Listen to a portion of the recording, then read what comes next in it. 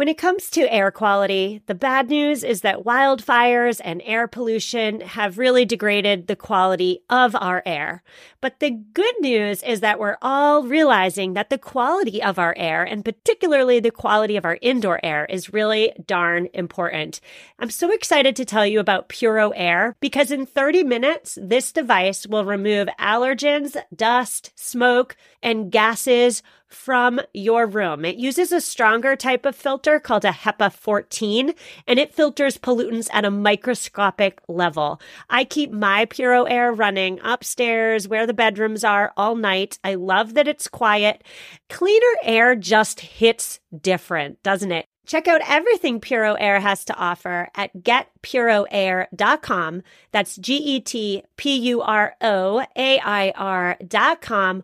One more time for the people in the back, getpuroair.com. I'm Stephanie Seferian, and this is episode 123. You are listening to the Sustainable Minimalist Podcast, a show about living simply and sustainably with your family. Here's your host, Stephanie Seferian. Hello there, friends, and welcome back. On today's show, we are embracing our inner tightwads by identifying 5 things we can do at home for free. Now, thriftiness is having a moment, is it not? It used to be that in normal circumstances, when we are not in the midst of a pandemic, it used to be that frugality is generally shunned upon, right? Nobody wants to be known as the tightwad. And certainly nobody wants to be the cheap friend. So frugality, thriftiness, generally, it's not considered a good quality to have. But frugality has been reborn, so to speak, thanks to the COVID-19 pandemic. Many of us are being conscientious as we waste less food. We are also experimenting with growing our own food, perhaps for the first time, by regrowing scallions on the windowsill, for example. Many of us are becoming more mindful of our waste production. We're washing out those Ziploc bags as a means of throwing out less perfectly good stuff. And these activities and many more are no longer activities that get the side eye. Instead, the opposite is true. Being frugal, at least right now, in this moment, in the middle of a pandemic, is smart. Now, thriftiness is all about using resources wisely and reducing waste as a consequence. So on today's show, I really want to ride that frugal wave that's passing through pop culture right now. And I'm doing that by suggesting 5 ways we can all embrace our inner pinch pennies today and always. Now, on today's show, I hope to accomplish 2 very distinct goals.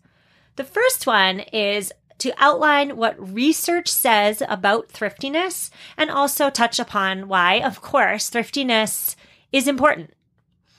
The second thing I hope to accomplish today is to offer those 5 specific ways we can save money by doing things ourselves at home instead of going out and paying for a service or a thing to be done for us.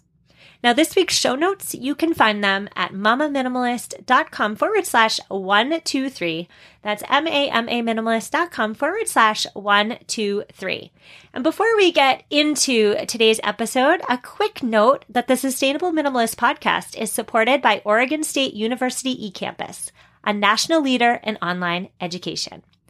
Pair your passion for sustainable living with OSU's passion for the environment by earning a degree online in fields like sustainability and public health. Learn more at ecampus.oregonstate.edu/minimalists. Now, when we talk about thriftiness, we really first need to touch on why thriftiness is important. Why be thrifty? Why be frugal? Money is meant to be spent, right? Why would anyone even consider being frugal, not just here or there, but all the time as a way of life? Well, there are 3 very obvious reasons. The first one would be that thriftiness results in less debt. just under half of Americans are unable to pay off their monthly credit card balance. And instead of paying it off, they carry that debt around from one month to the other. The average American carries $6,929 worth of credit card debt every month, which amounts to over $420 billion collectively. The second reason why thriftiness matters is because people who are thrifty tend to have a lower impact on the environment. Our Earth produces enough resources for our needs, but it does not produce enough resources for all of our wants. And to say this another way, or perhaps a better way, I would say that capitalism promotes infinite consumption, but the problem with that is that our planet does not have infinite resources.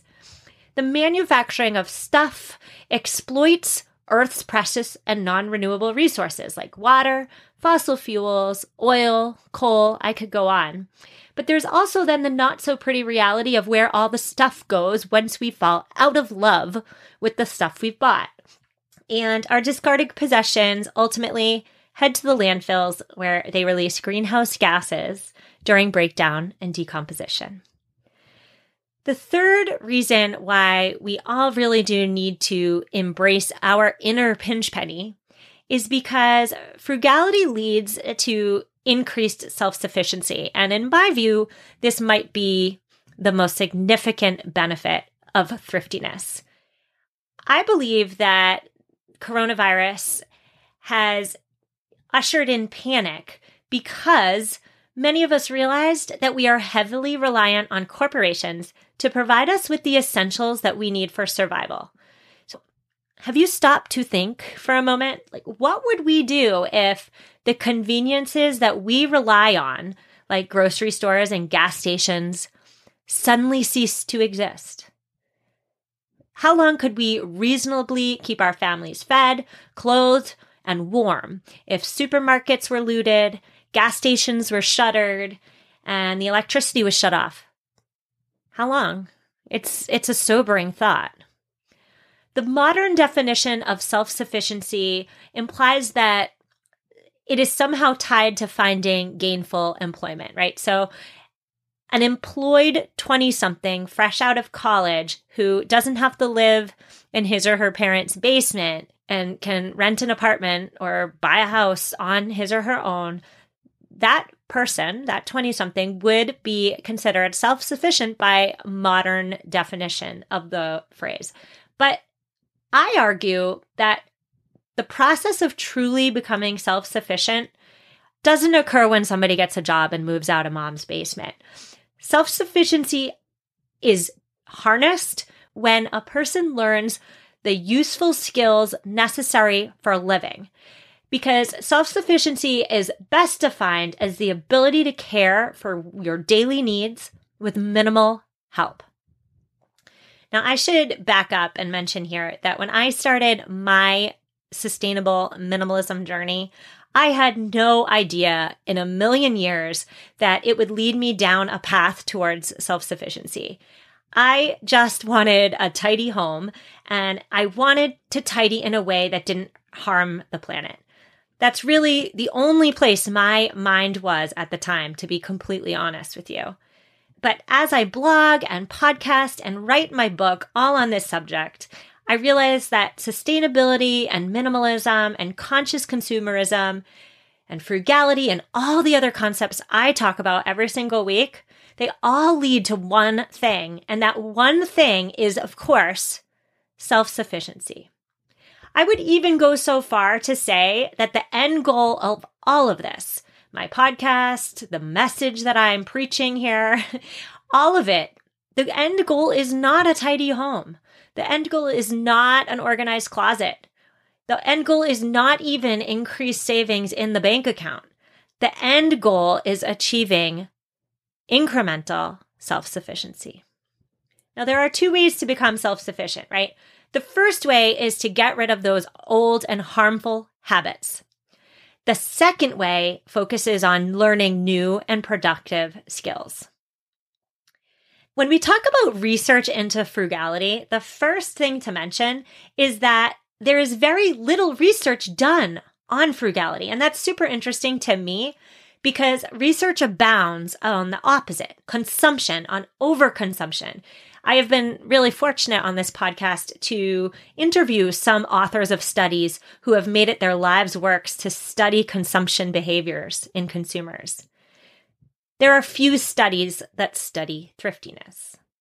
But what we do know about frugality is that there is essentially 3 types of frugal behavior.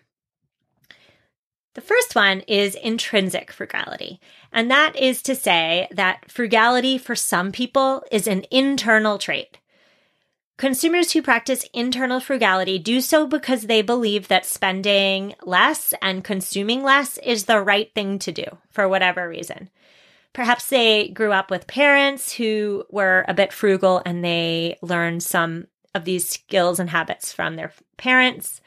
Research finds that consumers who are intrinsically frugal often have greater self-discipline and greater self-control than the rest of the population. They are frugal, even if it isn't cool, because they keep in mind that bigger picture, the bigger or the greater good.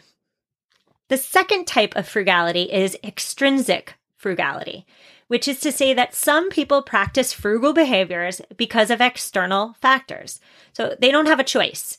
There is simply not enough money or not enough resources to pay for all the whims and wants. So they must instead be frugal. Consumers who are thrifty for external reasons does not necessarily mean that they have extra self-discipline or greater self-control. It means that perhaps they would like to overconsume, and perhaps if they could, they would, but they can't. And so they have no choice except to limit their spending. Now, there is a third type of frugality, and that is the novel frugality that we are seeing right now.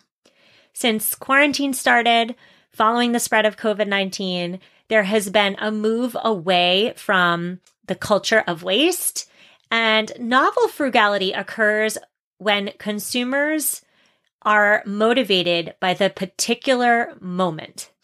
Consumers who practice novel frugality are not necessarily internally frugal, and they perhaps do have money to spend, so they are not extrinsically frugal either. Instead, novel frugality is about preserving safety amidst uncertainty. Saving stuff, reusing stuff, reducing food waste. These are all means by which consumers can stay out of harm's way by not going to stores. It's also a way of gaining control despite having a legitimate fear of scarcity. So novel frugality is about fear, and it's about trying to preserve safety. The fear of scarcity that is happening right now is seen with the runs on stores for toilet paper and flour and hand sanitizer. Regular consumers, right, they rarely, if ever, find themselves concerned with the supply chain. It's just not something that goes through the average consumer's mind. But the moment that we are in is concerning for a lot of people. So it is serving as an impetus for consumers to change their behavior. I say we ride this thriftiness wave and ask ourselves, what else can we be doing at home right now and always to save some money? Which thrifty habits can we continue long after the pandemic is over that will provide us benefit?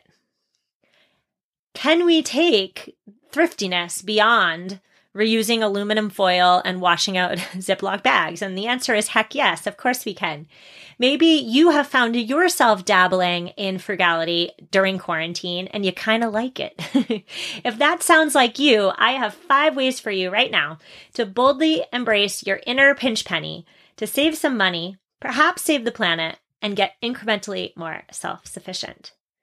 Are the ideas I'm offering you up in about 30 seconds going to suddenly make you self-sufficient? No, heck no.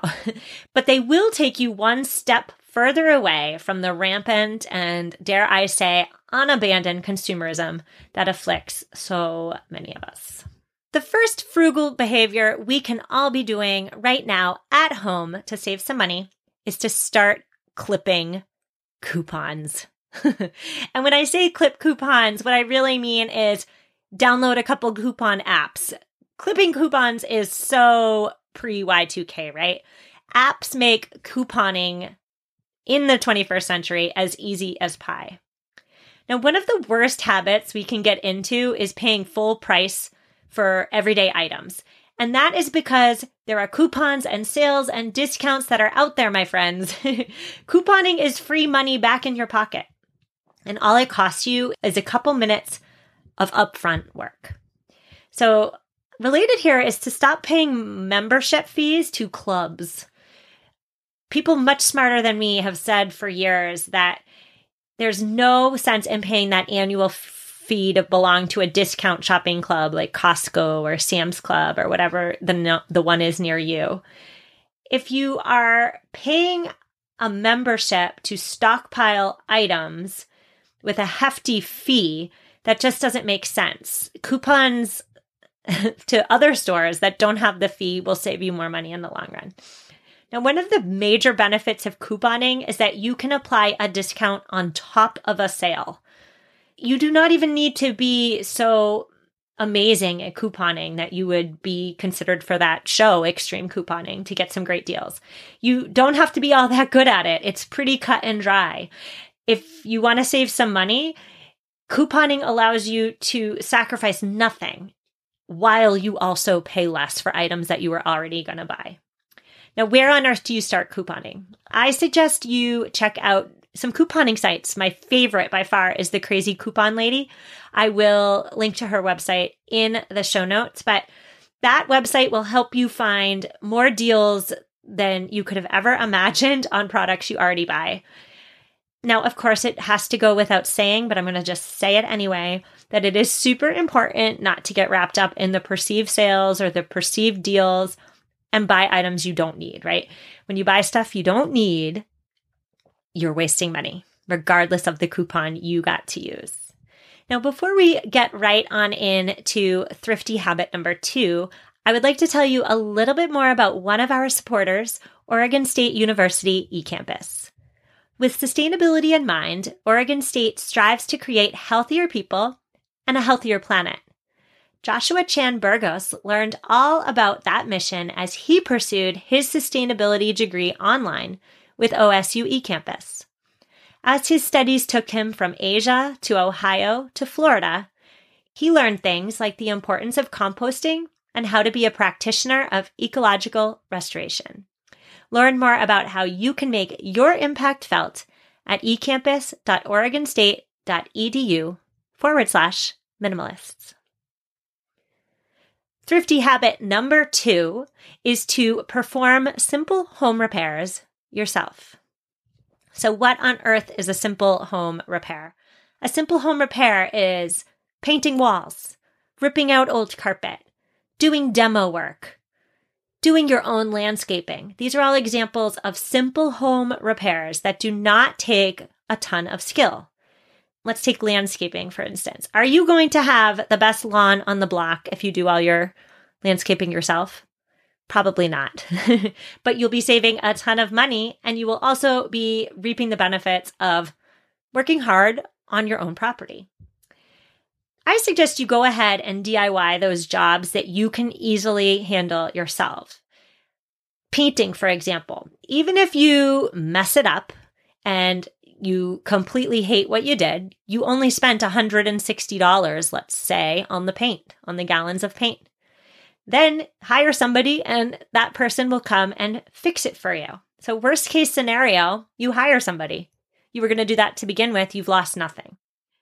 But for those home repair jobs that do take some skill, you need to stick to the pros, right? You should save your money for the more expensive and more skill-based home repairs, like rewiring your electricals or fixing your plumbing. Because if you try to save money on those things, you may create more of a problem and in the long run, pay more money. Simple home repairs is something that you can get in the habit of doing and actually save a ton of money by doing them yourself. Related to simple home repairs is, number 3, simple auto repairs. Okay. Replacing your car's air filter, which should be done every 12 months, by the way, I just learned as I was researching for this episode. That is an example of an extremely simple auto repair. Another one would be changing your oil and oil filter, which should be done if you use synthetic oil every about 5,000 miles. Changing your windshield wipers. These are all extremely simple auto repairs that you and I can do ourselves and save a lot of money. I should also note that having a little bit of knowledge about how a car works is an incredibly important skill when we talk about self-sufficiency. Now, moving right along to cheap thing you should be doing at home is you should be cooking and you should avoid wasting food. Now, a few weeks ago, I posted on my Instagram a photo of my daughters eating my latest kitchen concoction, which was a pea sprout, ricotta, and potato pizza. I know. It sounds gross, right? Well, I must say it tasted slightly better than it sounds. And the impetus for this crazy pizza was not a burning desire to get creative in the kitchen. The reason I made this pizza with these weird ingredients was that I wanted to use up what we had on hand so I didn't have to run back to the grocery store and potentially put myself in coronavirus's way. Now, I have talked about reducing food waste on this podcast so many times, but if you find yourself wasting more food than you would prefer, perhaps now is the time you consciously waste less and you continue to waste less even after life goes back to normal. I'm going to give you a couple strategies that I work on every single day in my household that really do work. The first one is, of course, to meal plan. I have done 2 entire episodes on meal planning. The most recent one was episode 93. If you are not yet meal planning, my friends, try it. Please try it and then write to me and tell me how it worked for you. If it's not working well, I will try and help you. I would love for you to try it and then let me know how it goes. Meal plan.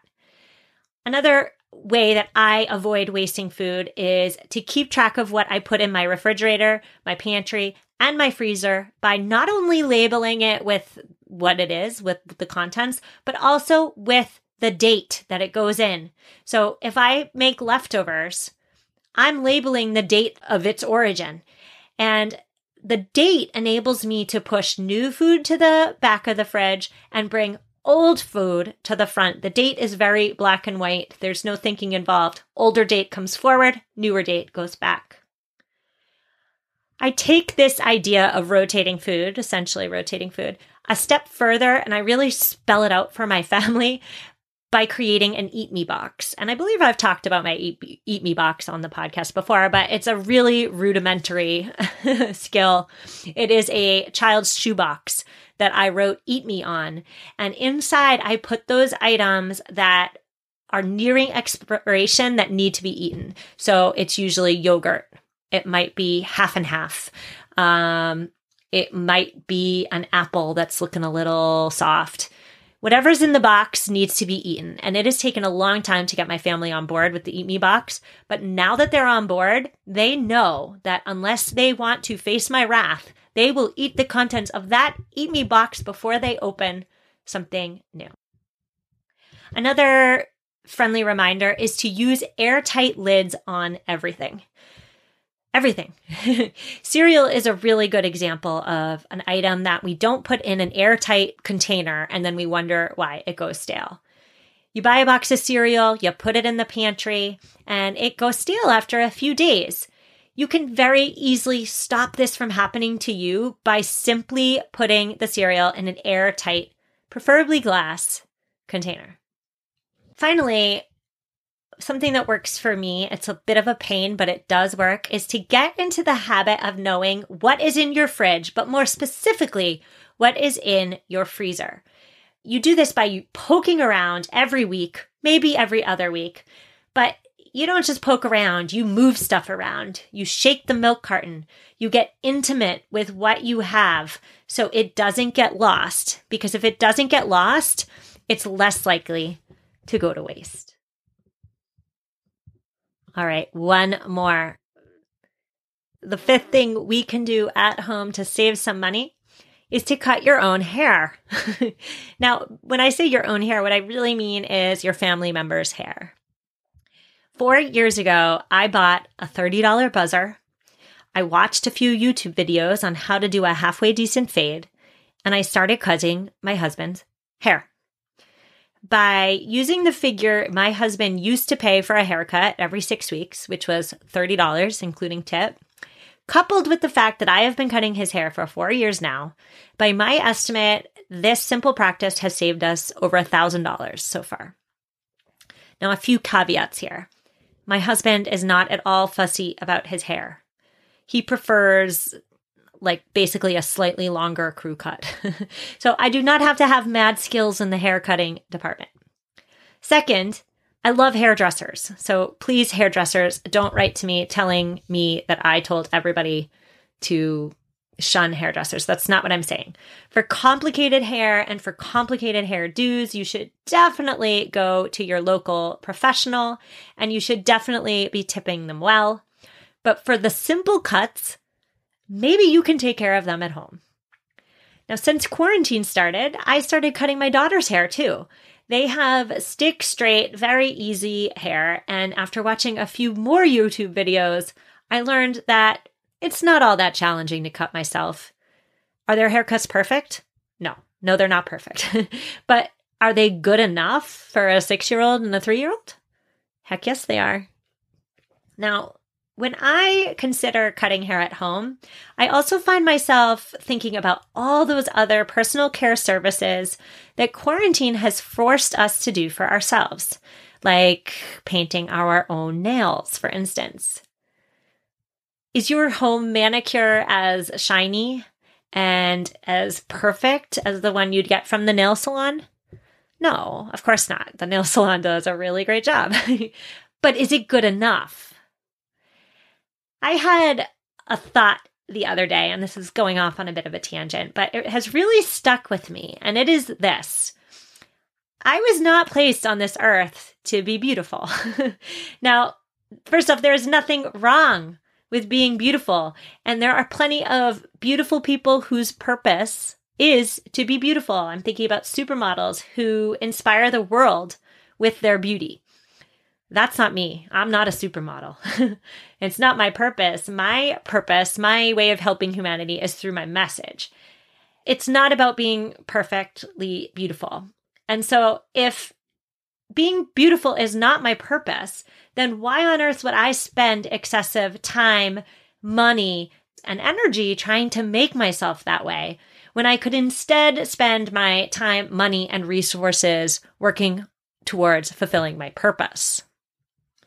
Now, this is not to say that I don't want to be somewhat attractive, right? I still want to be as put together as I possibly can be within reason. But I'm feeling like I can put myself together without the professionals and without that hefty financial premium. I don't know if quarantine is just making me completely crack up or what, but I have been having some deep thoughts on week 7 of social isolation over here. So quick recap, 5 thrifty things we can do at home ourselves to save some money. We discussed clipping coupons, performing simple home repairs, performing simple auto repairs, avoid wasting food, and finally, cutting hair at home. There is no eco tip this week, I'm sad to say. Hopefully someone will shoot me a quick message for next week. Next week's show is all about the best places to buy secondhand clothes online. And I promise we will go so much deeper than ThreadUp. I will see you next week. Have an amazing week. Stay home, stay healthy, and take care.